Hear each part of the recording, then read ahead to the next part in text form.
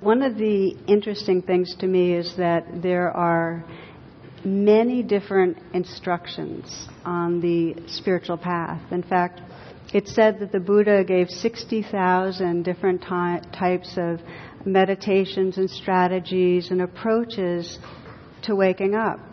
And his basic theory is one size does not fit all, that we all have different body minds. There's some common denominators, but so there's all these different ways. But the ground of all of them, one of the elements that every one of them includes, is called wise effort. That any practice, any form or strategy of paying attention takes a certain amount of energy. And I'm using the word energy, directed energy and effort interchangeably. So you'll find in the Buddhist teachings, for those that are familiar, there's these different lists that you'll see regularly, and whether it's the Eightfold Path or the 5 spiritual faculties or the 10 perfections, there's these different lists. Wise effort is in each one of the lists, because the understanding is that's what juices us, that's what keeps us waking up, alive and engaged. And there's a paradox here. And if you listen to Dharma talks regularly, you'll know the paradox, which is, as much as we talk about, yes, we need this energy, this effort, freedom arises in the moments truly when we're not identified with any doing at all. Total allowing, total receptivity. I sometimes use the word radical acceptance as being quality, not any sort of effortful attempt to get somewhere. So this paradox is really something that we start encountering, and it can be really juicy. I remember when I was in teacher training, and Joseph Goldstein, who's one of my teachers, was leading a kind of workshop with, in those days our teacher training group was, I think, 6 people, and we were together for about 5 or 6 years. And Joseph was doing a piece on wise effort. And he said it didn't matter whether you were at the very beginning of the path or extremely experienced, it still is right at the center of our inquiry of really how do we move? How do we move wisely? So I found this to be true. I found in my experience that if we keep on asking, well, am I really being wholehearted on this path? Or is there striving? Is it too controlling? How is my effort in these moments? That it's actually a wonderful mirror for what's going on. Am I disengaged totally, not paying attention? Am I too riveted so I'm tense and tight? So the Buddha, most classically, said wise effort is like tuning a lute. He said, you don't want it to be too tight. The string will break. So you don't want to have the kind of effort towards meditation where you're really tense and evaluating everything and all wound up. And he said also you don't want it to be too loose, so you're disengaged, so you can't create sound. So another way other language for it is that, and this is my understanding of wise effort, and I'm going to keep bringing these 2 dimensions up through the evening. It's on one hand, wise effort means that we are wholeheartedly engaged with what matters to us. Wholeheartedly engaged. And it also means we're wholeheartedly engaged, and yet we're completely receptive and open. There's not a straining or a leading forward. So engaged, yet open.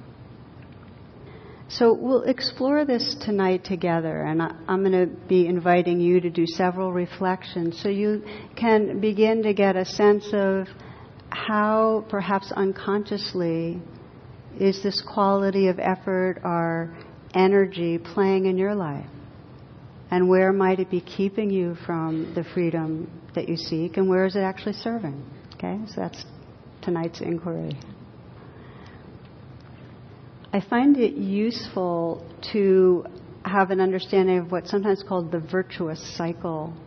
And the virtuous cycle means that we all have a kind of wisdom which intuits what's possible.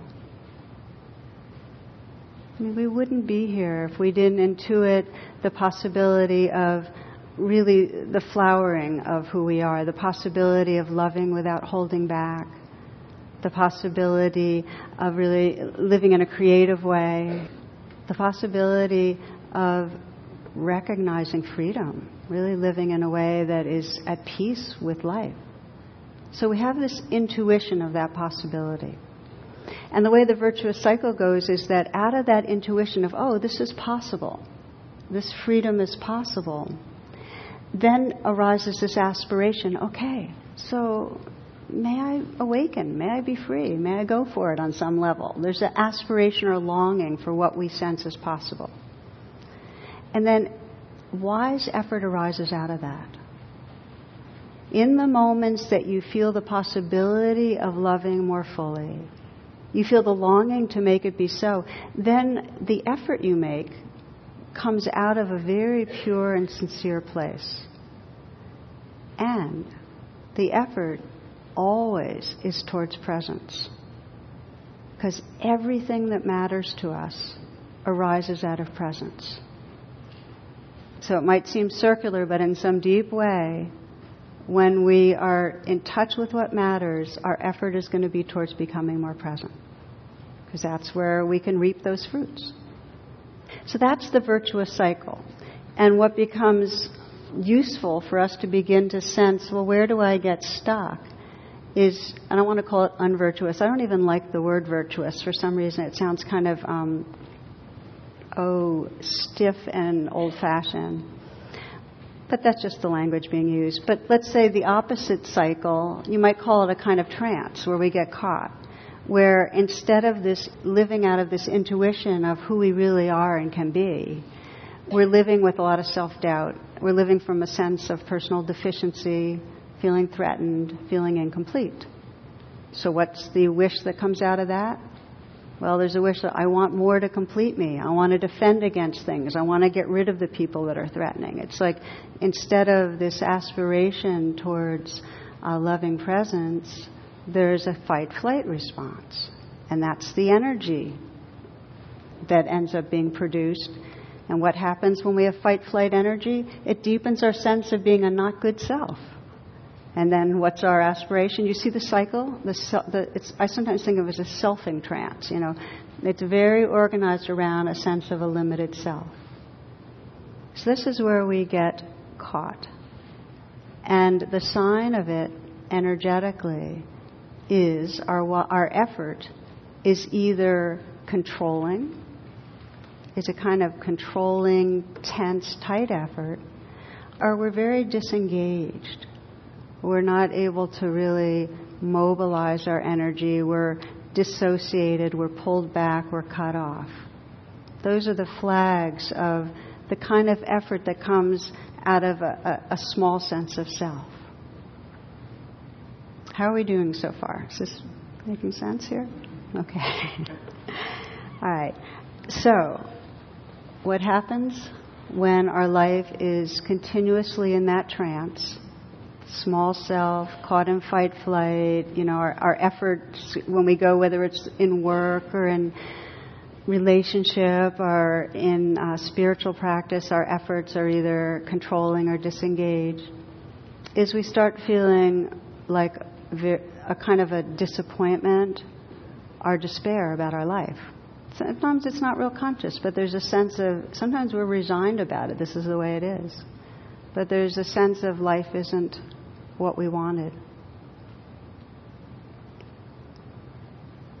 I was very struck, and I've shared this about a year ago, one hospice nurse described the regrets of those when they were dying. And she described as the most poignant and common regret that I didn't live my life true to myself. I lived it according to the expectation of others. Or we might say I lived according to my own shoulds. I should be doing this and I should be doing that for decades and decades, rather than listening and trusting. Or perhaps we lived it in a kind of resigned way, like this is all that I deserve. Or perhaps when we're dying, we realize how automatic we've been, that we didn't really drop below the surface. We got so habitual. Not living true to ourselves, to this potential to be creative, to be loving, to be awake. So that's the regret.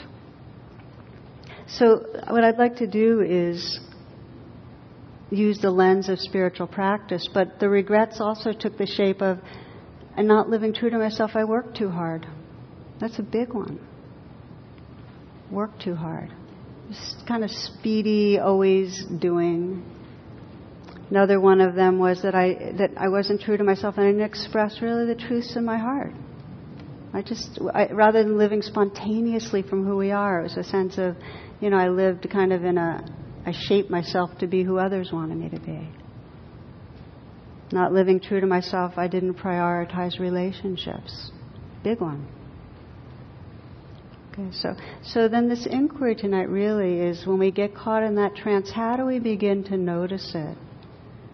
And come back home to sensing our potential, to feeling that aspiration that's got that sincerity and beauty that generates wise effort, the effort to be free.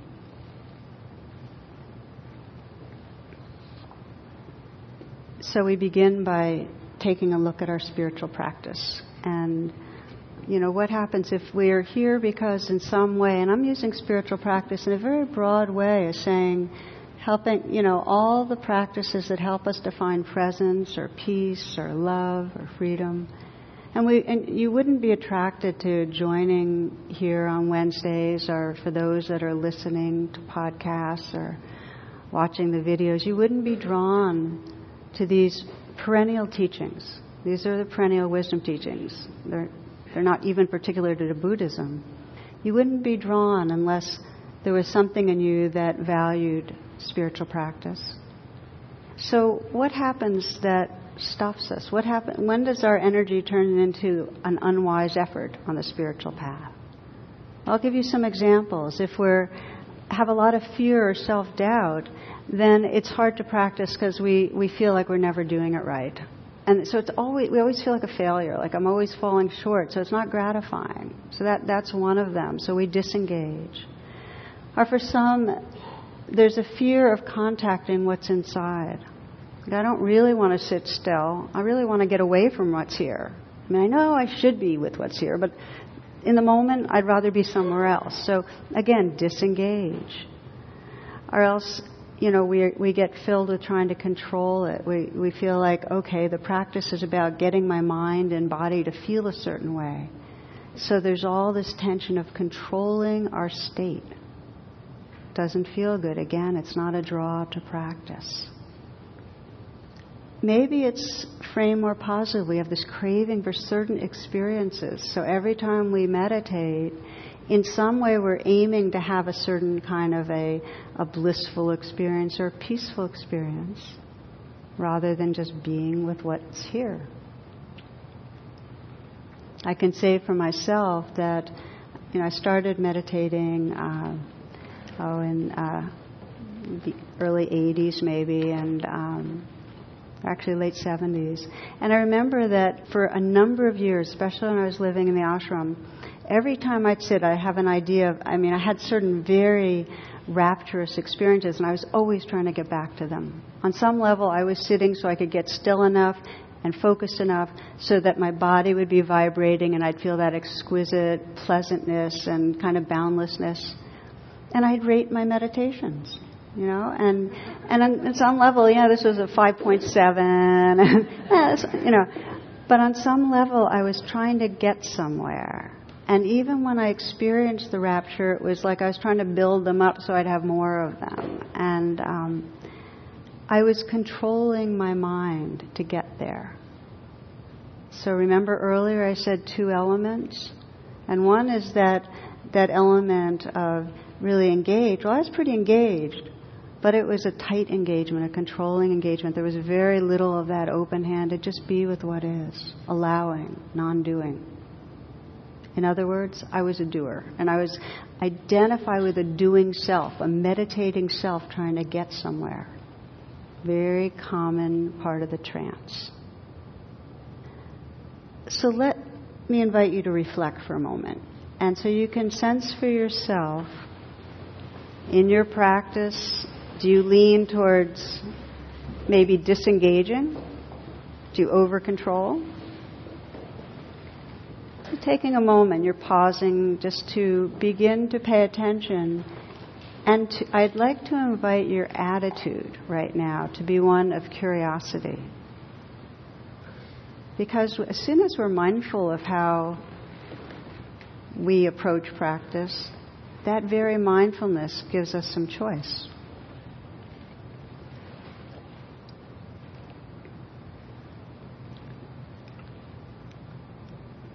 So for now, just to make it a little more concrete, you might sense what you consider to be practice, how you consider, what are the elements of the path that you in some way have the intention to employ, of those 60,000 strategies the Buddha referred to. And for you it might be meditation, it might be prayer, it might be yoga or qigong,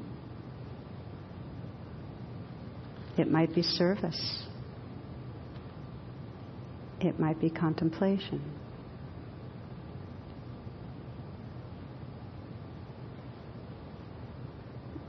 Notice what you imagine to be a real and vibrant spiritual practice, and just notice how you're relating to it, whether you approach it, maybe if it's a daily sit that you think coming into silence and stillness will serve your heart and spirit. Do you approach it with a bit of aversion? Is there a sense that I don't want to? Is there a sense of guilt of not doing enough?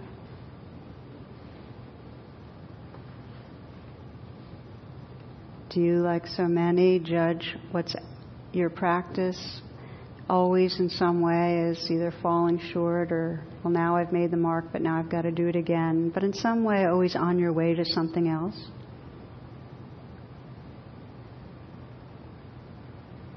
Is there striving?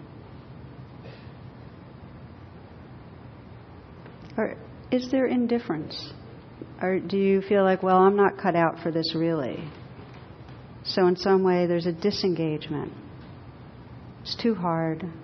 It's only for people that are more advanced or mature or don't have all this neurotic mess going on inside. So you kind of discount yourself and disengage.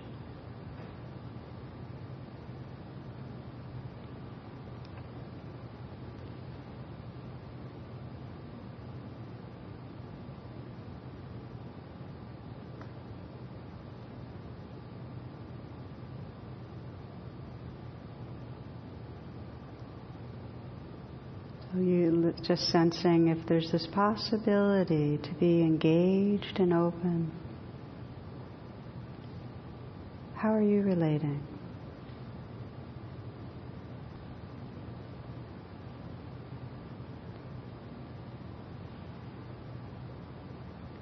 And you might again just ask yourself, what really is my intention in terms of spiritual practice? Is my deep intention, what is it you love? What is it you're wanting? Is it to really come into more presence in your life? Is your deep intention to awaken your heart?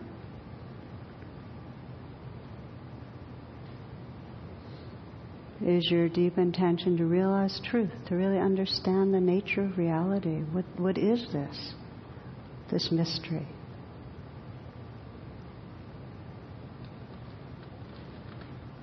Take some moments to really sense into what's the intention behind your practice. What do you really, really care about?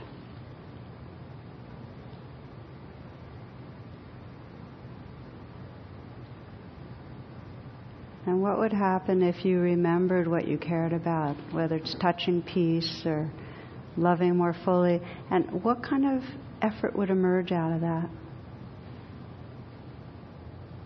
What would your practice look like if you were really being true to yourself?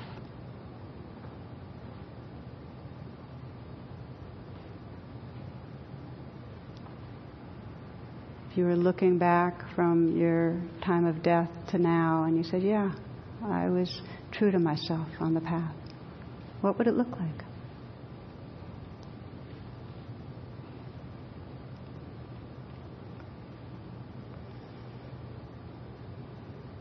And you can just in a very simple way wish that for yourself without striving or expectation or judgment.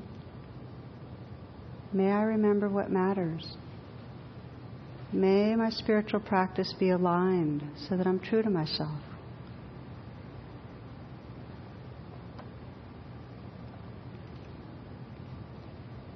If you'd like, you can open your eyes. The spiritual practice is a formal expression on the path, but one that's very ongoing, a deep way that we live the spiritual path is in our relationships with each other. So let's take a look in a similar way at the patterns we get into with each other. Are we living from a sense of our true intention and wise effort with each other? Or do we get in that same kind of trance of selfing where we are living in a sense of separateness or fear or a feeling of being misunderstood or whatever, and then more in a reactive place, which separates us? Baba Frijan says, a spiritual life is many things, but at the level of human relations, its essence is love. So we take a look and we start sensing that just as with presence, just the way the Buddha said, not too loose, not too tight, just as with spiritual practice, with each other, sometimes we're loose, which means disengaged. We're not really paying attention. Okay?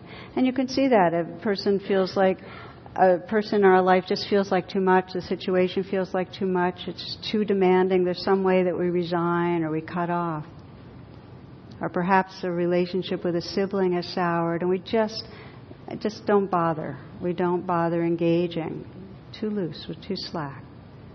Or maybe we've gotten into a rut with our partner and we know it's possibly more intimate, but we just stay busy and don't really try. Okay, that's one side of it. That's the disengagement side. Or maybe we're, doing the opposite. Maybe we're trying too hard and it's controlling. It's not the kind of wise effort that brings presence and love, but it's a kind of controlling that we can see often with a parent and a child.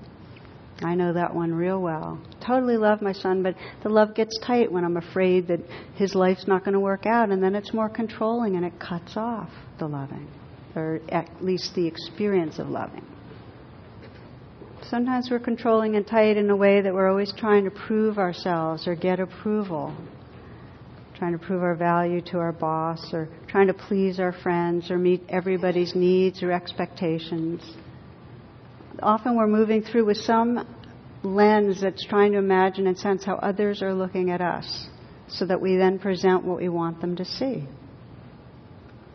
Some of you might remember one of my more favorite stories of a woman from Michigan was in New England, and her family visited regularly. It was the same town that Paul Newman visited, and she went one morning to she went for a long hike and then went to her favorite bakery to get a double dip chocolate ice cream cone. And so she walks in, and who's there? The one and only patron in the whole store is Paul Newman. So he's having donuts and a coffee, and so her heart skips a beat, and her eyes make contact with his famous baby blue eyes, and then she starts talking to herself. Okay, you're a married woman. You're happily married. You've got 3 children. You're 45 years old. Pull yourself together. So she tries to put on this dignity and nonchalance and so on. And the clerk fills her order and double dip chocolate ice cream cone in one hand. She puts her change in the other. Then she goes out the door, avoiding even a glance in his direction. She kind of just glides out, she reaches her car. She realizes she has a handful of change, but no ice cream cone. So where's my ice cream cone? So she knows she has to go back in. Okay, so she goes back in. She expects to see the cone either in the clerk's hand or in the holder on the counter, but it's not in sight. And then she happens to make contact with Paul Newman, and he breaks down to that familiar, warm, friendly grin, and he says to her, "You put it in your purse."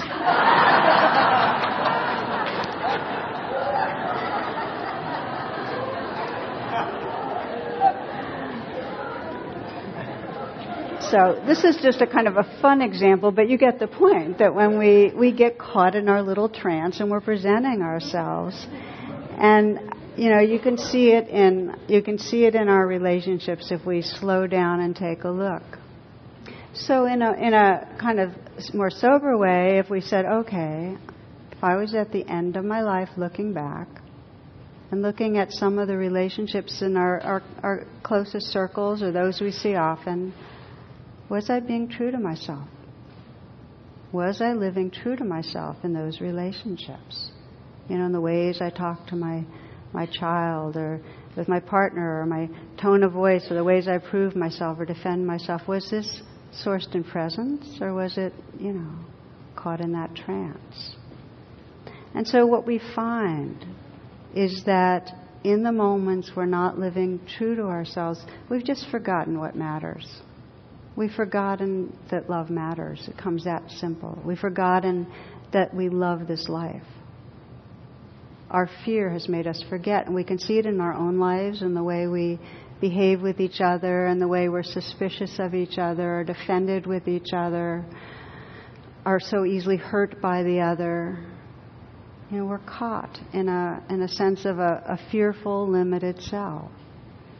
And we can see it in our society. We can see how the mood of our society is this contraction to something's wrong with these people. And then what happens? Rather than wise effort, we go into a reactivity that is warlike. The tragedy in Florida with this young man, this teenager, being shot. What's the energy behind that? It's forgetting. It's a trance that totally forgets that this life is precious. And it's a tragedy. So our challenge is that in relationships and in our society, there's what is sometimes called the big squeeze, where we have all this conditioning to go into trance and into fight-flight. And we also have this awakening heart and spirit that knows how precious this life is and that yearns to live from it. And they're both there. And so what happens is that our job is to be able to slow down and sense, what am I living from? What is my intention right here? And often the intentions are layered. I sometimes call them marbled. So that, you might see in a couple that one person says, to the therapist, is often doing their own therapy and trying to work out the fact that she had an affair. And she says, well, I'm not going to tell him because it'll only cause hurt. It'll get in the way of a relationship. It's all over. Well, what's the intention? Maybe to spare him hurt. And also to spare her having to deal with the pain of what might come out in terms of anger, lashing out. What's our intention? It's usually mixed. In spiritual practice, we see the same thing. We have the intention to sit, to train our mind, to quiet down, and we also have the intention to go and do other things, to be able to get more things checked off the list. I mean, how many of you have had that experience of knowing you wanted to have a regular sitting, and yet as you're approaching your cushion or your chair or wherever you sit, having a whole other part of you really wanting to just get into the day? Let's have a hand raise, It's a lot of us, right? So this is an example. Saul and Mortar walking from religious service. Saul wonders whether it would be all right to smoke while praying. Mort replies, why don't you ask Rabbi Schwartz? So Saul goes up to Rabbi Schwartz and says, Rabbi, may I smoke while I pray? Rabbi says, no, my son, you may not. That's utter disrespect to our religion. So Saul goes back to his friend and tells him what the good rabbi told him. Mort says, I'm not surprised. You asked the wrong question. Let me try. So Mort goes up to Rabbi Schwartz and asks, "Rabbi, may I pray while I smoke?" To which the rabbi eagerly replies, "By all means, my son, by all means," right? But you get the idea that we have different poles, and how do we frame it to ourselves? We want to be kind to another person, and we want to get appreciated and acknowledged. Let me read to you. This is a poem by Marie Howe. Every day I want to speak with you. Every day I want to speak with you. This is called prayer. Every day I want to speak with you, and every day something more important calls for my attention. The drugstore, the beauty products, the luggage I need to buy for the trip. Even now I can hardly sit here among the falling piles of paper and clothing, the garbage truck outside already screeching and banging. The mystics say you are as close as my own breath. Why do I flee from you? My days and nights pour through me like complaints and become a story I forgot to tell. Help me. Help me. Even as I write these words, I'm planning to rise from the chair as soon as I finish this sentence. Can you feel it? These marbled intentions that we're calling this longing, man, I want to talk to you. I want to commune with the sacred. I want to come home. And I want to get away from here. I want to bicycle away and get doing things and busy and cut off. We all have that. Or most of us. I shouldn't say we all.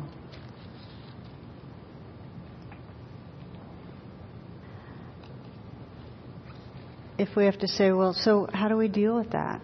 With these seemingly conflicting intentions? There is one very simple and powerful antidote to the conflict, and it goes beyond conflict if we can remember, and that is just bring a mindful presence to the fact of the different intentions. Just be present with that. Oh, I want to smoke and I want to pray.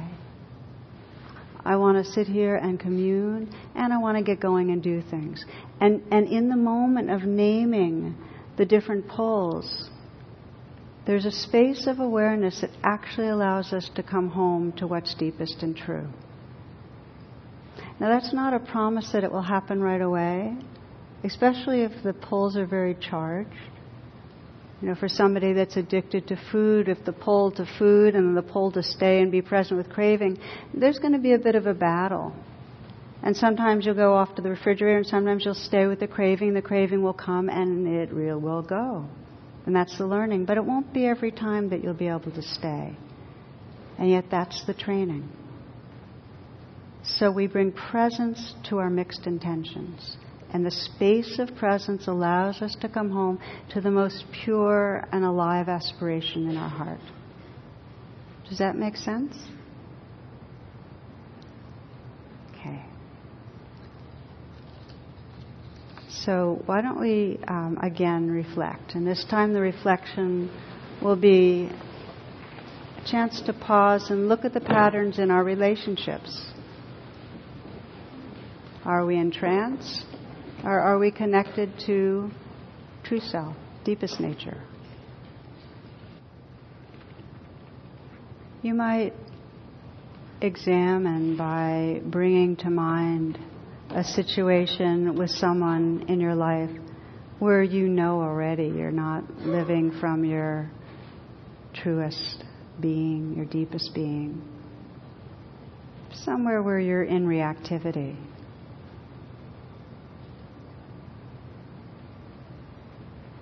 It might be something that's been happening repeatedly or happened once, or you can sense can happen again, where you react out of feeling hurt or misunderstood or not seen, not respected, not cared about, overlooked,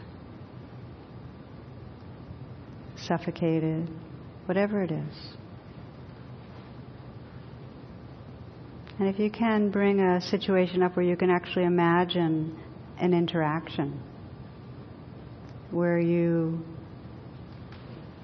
might notice the flags of reactivity, where you get speedy or judgmental or disengage or aggressive.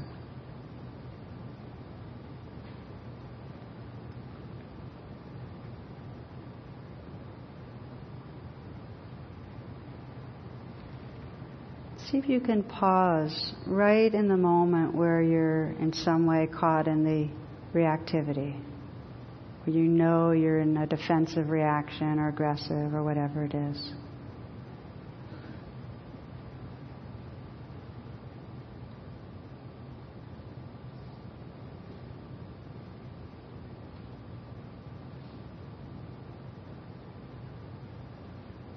Just pause and deepen your attention. Like, what's really happening right now in this interaction?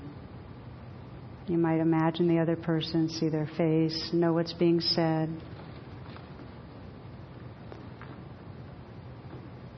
Check your intention in those moments. In those moments of reactivity, what are you going for? Is it to prove yourself, to protect yourself? To have things your way, to be right.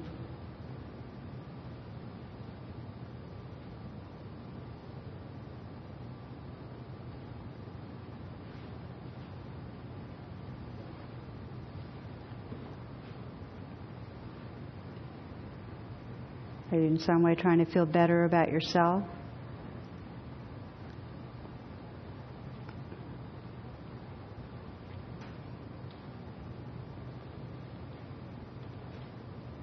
Are you trying to make somebody different?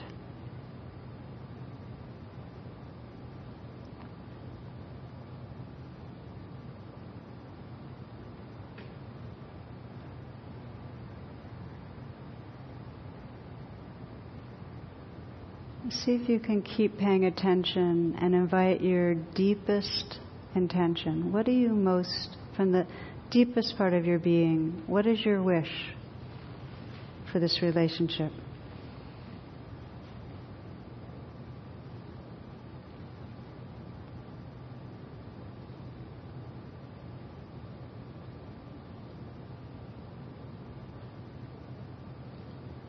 Is it for understanding? For love? For peace? What are you wishing really, deep down?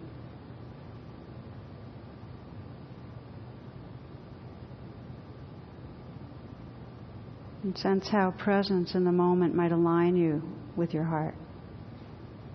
How right now, feeling your breath, if you could pause like this in the midst of the action, feeling your breath, feeling your intention. Just sense what might happen. What would the wise effort be, the actions be, if you're really living true to yourself, true to your deepest being?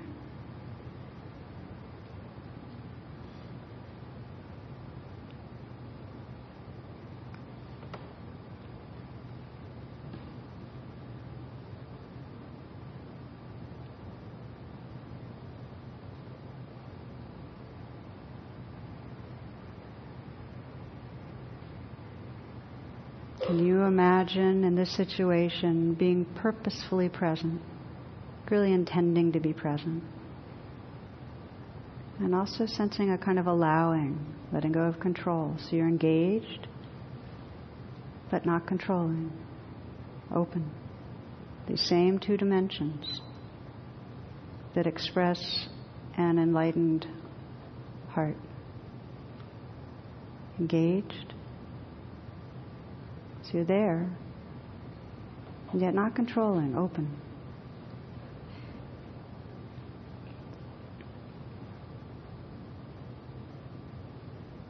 You can continue to explore this and these kind of reflections. There's a power to stepping aside and letting in your meditation here or at other times to start sensing the possibility of pausing in these situations. It'll make you more inclined to do so in the midst and to be able to respond in a more creative and heartfelt way by practicing. So what we're coming to tonight in this exploration of wise effort is that there is a very deep transformation, a movement from that trancing cycle to a very liberating way of living our life when we get in touch with our intention. If you can pay attention to intention, like what really matters, that will energize you in a way towards presence and towards all the fruits of presence. Now, I'd like to remind you of a story. I shared this years ago. I don't think I've shared it for a while, that I was reminded of recently. And this is from Cousin Sakis, from Zorba the Greek. And in this story, Zorba encounters a very, very old man, like a 96-year-old guy, and he's planting an almond tree. Now, almond trees take a really, really long time to grow, like a really long time. So, decades. So he goes, "What, Dad? You know, at your age, planting an almond tree?" That's what Zorba says. And the response is this. This man says, "I live as if I should never die, and also as if I was going to die any minute." Now consider that for a moment. So what would happen if you imagine, okay, I'll never die. Who's the I that will never die? You know, it's in the moment that you sense I'll never die, you're sensing that timeless spirit, that changeless awareness that is beyond these forms that come and go. So in the moment that you say, I live as if I'll never die, it's like it's unlimited possibility. There's no need to strive. It allows you just open to what is, and open in a way that is truly non-controlling. I live as if I should never die. It invites us to relax, to let go into what's always here. And I live as if I was going to die any moment. Now what would that do to you? Consider. If you really sensed any moment, like we have this idea of this stretch in front of us, and some of us might be older and have a shorter stretch, and some of us are but we have this stretch in front of us. What if it was like we don't know? How would you treat tonight if this was the last time that you were sitting and really reflecting in a formal way on the nature of your heart and awareness? If you knew it was your last time, what would be the quality of your attention? When I ask that, I live as if like I'm going to die in a moment, I get very, very engaged. Like this moment really matters. It's precious. Very deeply engaged. It's like all I want to do is completely open to love. I want to really open to the awareness and love that's here. So what happens when we say, we could die any moment, is we sense the preciousness of this life and we give ourselves fully. These are the two dimensions of wise effort. This purposeful giving ourselves right this moment, completely this moment counts. And this openness that lets be. And we need them both. And either one on its own has a shadow side.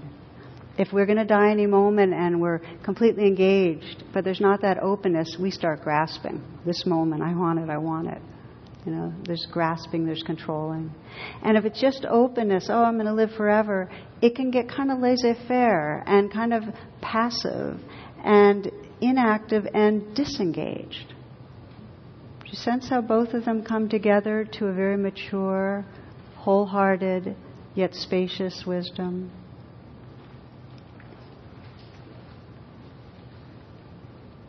So we can begin to sense that wisdom of wise effort.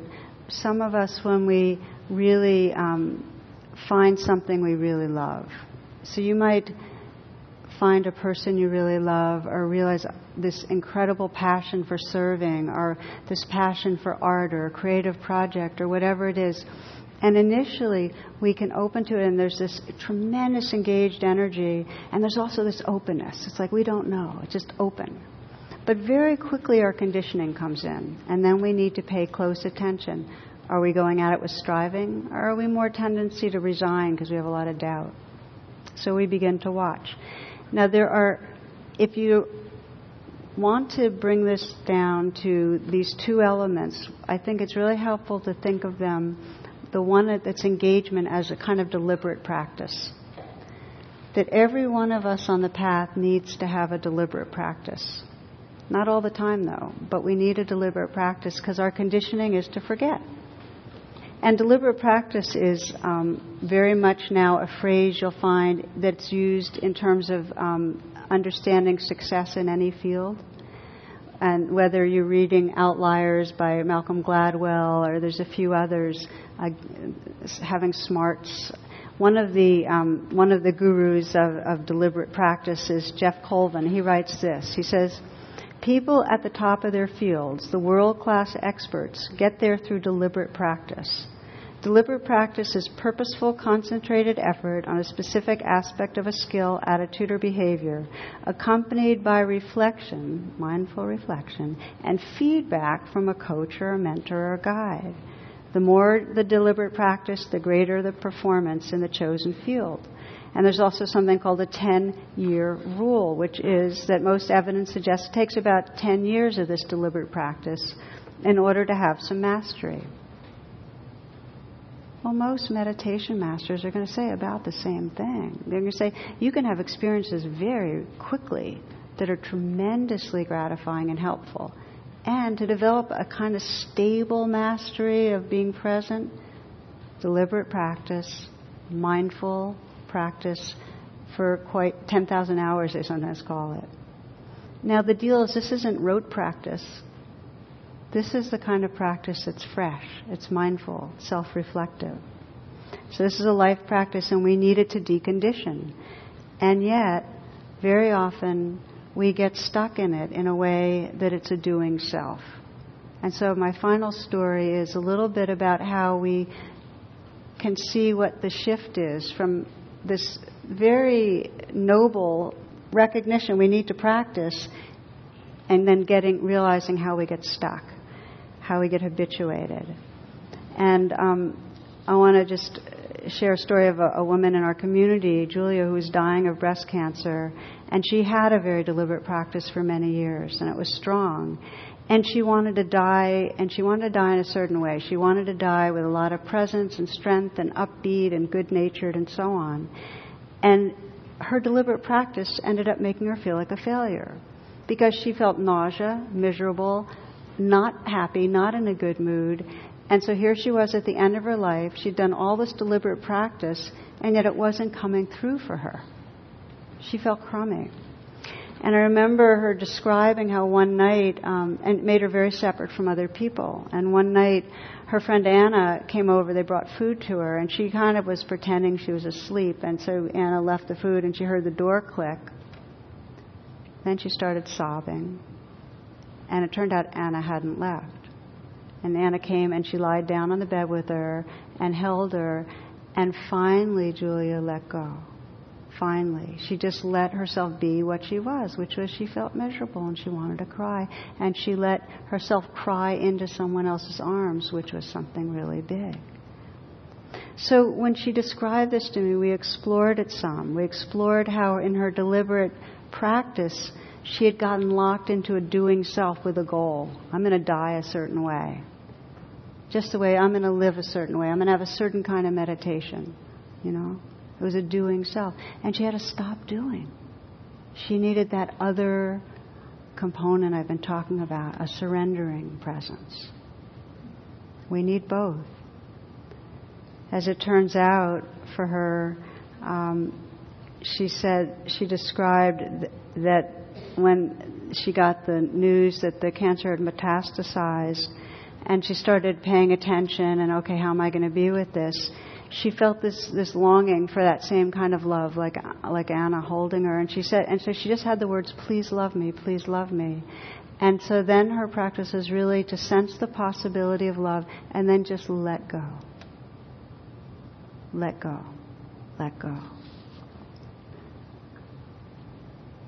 She willingly surrendered. That's another way to think of this other piece. There's deliberate practice, energetically engaging, and willingly surrender.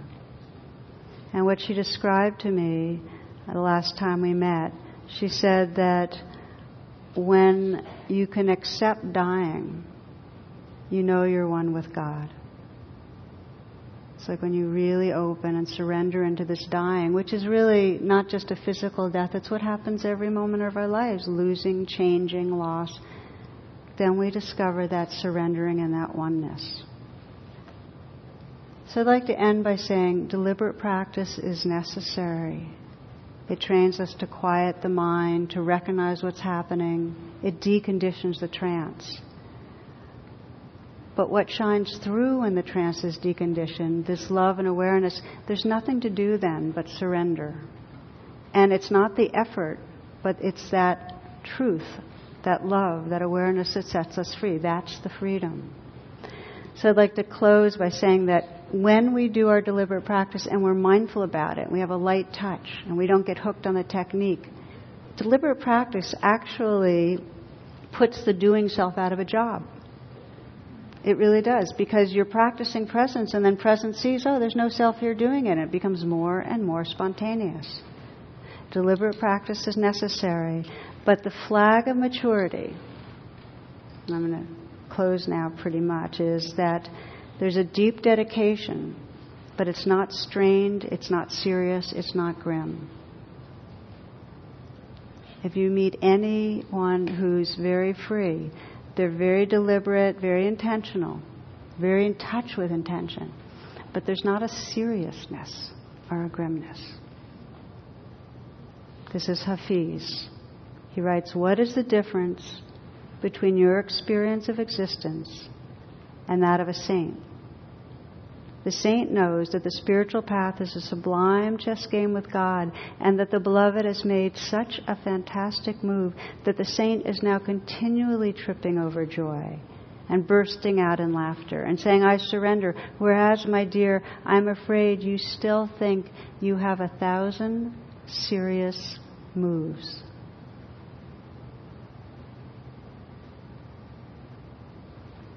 So let's practice a little, just for about a minute or two.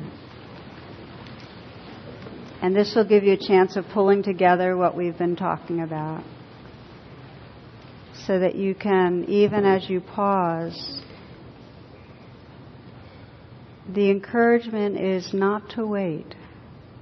The encouragement is to know that in the moment that you commit yourself, you dedicate yourself to presence, to practicing presence. And in the moment that you dedicate yourself just to letting go into what is, you are aligning yourself with the truth. You're opening yourself to your true being. So as you come into the stillness, begin to notice what's happening right here in this moment-to-moment experience. You might notice the sounds around you.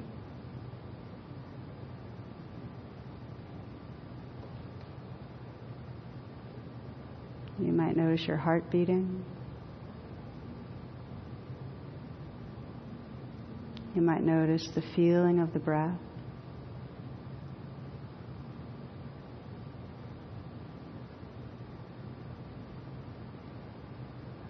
As you begin to arrive in this presence, sense your intention. Maybe as if you only had a few moments to live, like this is it. Sense your intention to cherish these moments and to offer your presence.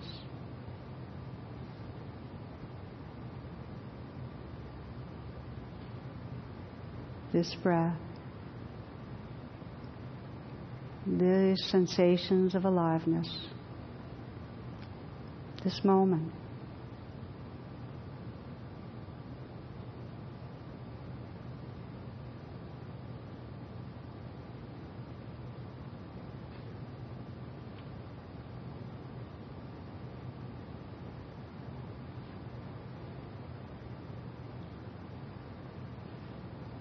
Sense the presence that's right here.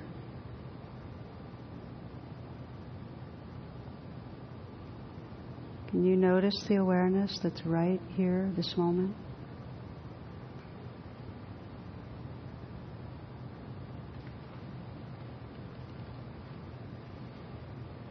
What happens if you willingly surrender and just be that awareness? Let go into what's here.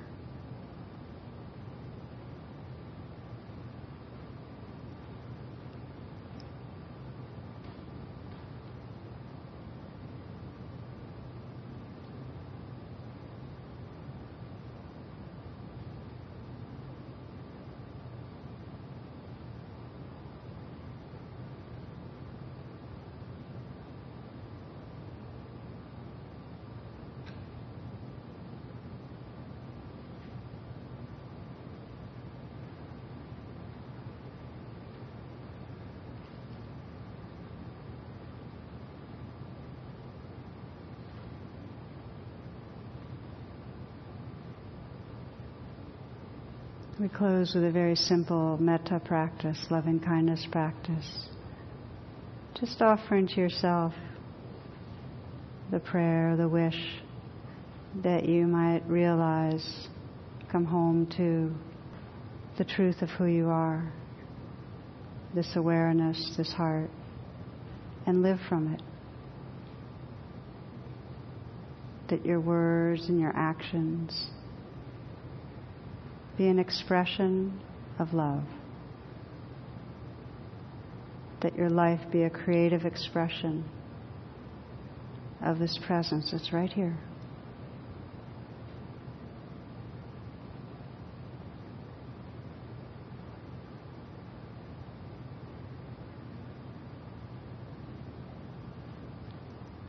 Can we feel our shared field of presence? Those here now, those listening, those part of this path of awakening, our shared presence, and our wish for this world, that beings might awaken and live from loving presence. Wake up out of the violence, out of the trance, that all beings everywhere might cherish this life, live reverence for life, that there might be peace everywhere. May all beings awaken and be free. Namaste.